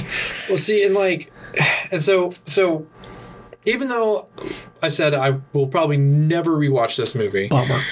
I feel like and I said it with the Stalker episode, that this has really opened me up. Us doing this opened me up to, instead of thinking of movies like this, having a more broader aspect. Like, so I've never seen a single Lars von Trier movie. Oh man, like ever. Well, now you've seen one. I didn't even know who he was. Oh, he's great. I knew of Antichrist though. I will say that, because what I'll do is I'll randomly like read things about actors and movies that they've done. Was it Willem Dafoe? And the one day it was Willem Dafoe. I was like, it's like, you know what? What's Willem Dafoe been up to? And I'm just looking through his filmography, and I see Antichrist. I was like, what is this? So I click on it. Like, I should say I was on my phone. I shouldn't have been reading about this psychological fuckery that is the movie that I've only read about and never seen. I've even watched Willem Dafoe talking about the film. But yeah, as I was reading it, I was like, what the fuck is this? Well, he's also a nymphomaniac. Willem Dafoe is. Yeah. Did you see The Florida Project? I really want to. I've heard. Really I know that there was a lot of not necessarily improv, but a lot of... Was the guy who did Tangerine. So he's kind of, more of a freeform sort of guy, because he filmed that on his iPhone. So because I know there's a scene in the Florida Project. I forgot his name. I think it's Sean. Where like the peacocks weren't leaving the scene, and the director was just rolling and told Willem, like, well, what would you do? Like, Willem Dafoe, what would you do to get them out of there? And Willem was like, this, and he went out there and did it. Yeah. And I read that wasn't in the script at all. Yeah. And that was completely Willem being Willem Dafoe. Yeah, that guy's more freeform, but I mean, it's like jazz. It's cool. I don't really dig it. But anyway. But yeah, so, I mean, again, I didn't dislike the movie. I bet I could find you one that you'd like. Von Trier. We'll see. Probably. Because I don't know, man. Because Breaking the Waves is just sad. It's not supernatural. It's not, Dancer in the Dark is the same, except it's a musical. Really? Yeah, because it's Bjork, right? And you say that like I'm not even gonna try to pretend like Bjork. You don't know Bjork? She's a Icelandic pop star, and she was really popular at the time. Matt and Trey from South Park. One of them at the Oscars or something wore a version of her swan dress. Which was the year before that she wore that swan dress. It was probably for Dancer in the Dark. So it's funny you bring them up, because I'm just trying to get you to know who Bjork is. Well, it's funny you bring up Matt Stone and Trey Parker, because I just saw that Basketball is back on Netflix. Yeah. And I fucking love that movie. And I know it is like not widely considered the worst film ever made, but I know it has the most Razzies, which are the bad Oscars. I know what the Razzies are. Well, I'm sure the people who are listening, the 4 people that are listening, don't know what the Razzies are. Oh, I bet you Joel Schumacher knows what the Razzies Joel are. Schumacher definitely knows. I'm sure he has a few on his mantelpiece. Well, but no, so again, I didn't dislike the movie at all. Mm-hmm. I will probably not watch it again.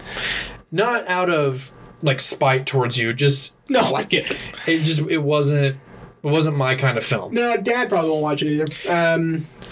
Now Zach and I, we love it. We'll watch it anytime, anywhere. So before we exit, because for the first time in quite some time, we are almost at a 2-hour long episode. Wow, look at that. Yeah. We're back. Eat shit, everyone. Yeah, that's right. I know, I love you. I love everyone listening. Yeah, you guys are all right. So would you like to say on mic what we have planned? Sure. So, usually I don't bring up on mic when we're going to take a break. I probably should start doing that. Yeah, we probably should start doing that. So next week there will... Well, I'd say not next week. Next Saturday, Jeremy and I will not be recording a new episode. Yeah. But the first Saturday of September will begin a themed month, just to try something a little different. Me and Jeremy both agreed that we are going to discuss the cinema of the 80s. We feel like to make it a little bit more, I guess, fun and not so constrained, we're going to talk about certain genres of the 80s that really stand out to us. You make it a little more structured, I guess, because, talking about the 80s as a whole, the whole decade, that's kind of tough. So, I mean, breaking it up into genre will probably help. And I assume that you're going to bring up some real fun, mainstream stuff, and I'm going to make people eat their vegetables. So, which is what usually happens. So, to your, to your Breakfast Club, to my Raging Bull. That's what it's going to end up being. Or, probably. Yeah. Because I'm sure I will probably bring up the movies of the 80s that not necessarily most people associate with most people associate with the 80s, like The Breakfast Club, The Goonies. Now we will go I will go and say this. We will not discuss Back to the Future. No, we won't. We did a 2-part episode on that. Yeah, we did like 3.5 hours of that already. Yeah, so if you want a whole thing on Back to the Future, go back and listen to those 2 episodes. Yep, and we will probably not be discussing horror as well. Because we talked a lot about the horror in movies. our 3-hour episode. Of horror movies. It's like the Lawrence of Arabia of podcast episodes. It is so long, we are so sorry. But not sorry, go fuck yourself. Which coincidentally is our highest listened to episode on SoundCloud. That's so weird that people listen to us. And weird that people listen to us on SoundCloud. Yeah. Should we start getting face tattoos? Well, we have plenty of tattoos already. I guess, but we should get really dumb ones underneath our eyes. We should get face ones because now we're really popular on SoundCloud. I'll think about it. Well, everyone, we hope you enjoyed the podcast. I know I've showed the trailer of The House that Jack Built to several people. I would definitely recommend watch it. And then come back and listen to this. I don't want to ruin this experience for anyone. Which, of course, if you're listening to us tell you that, then I know I have at least ruined that experience for you. So we hope everyone enjoyed, and we will see you in the first week of September. See you guys.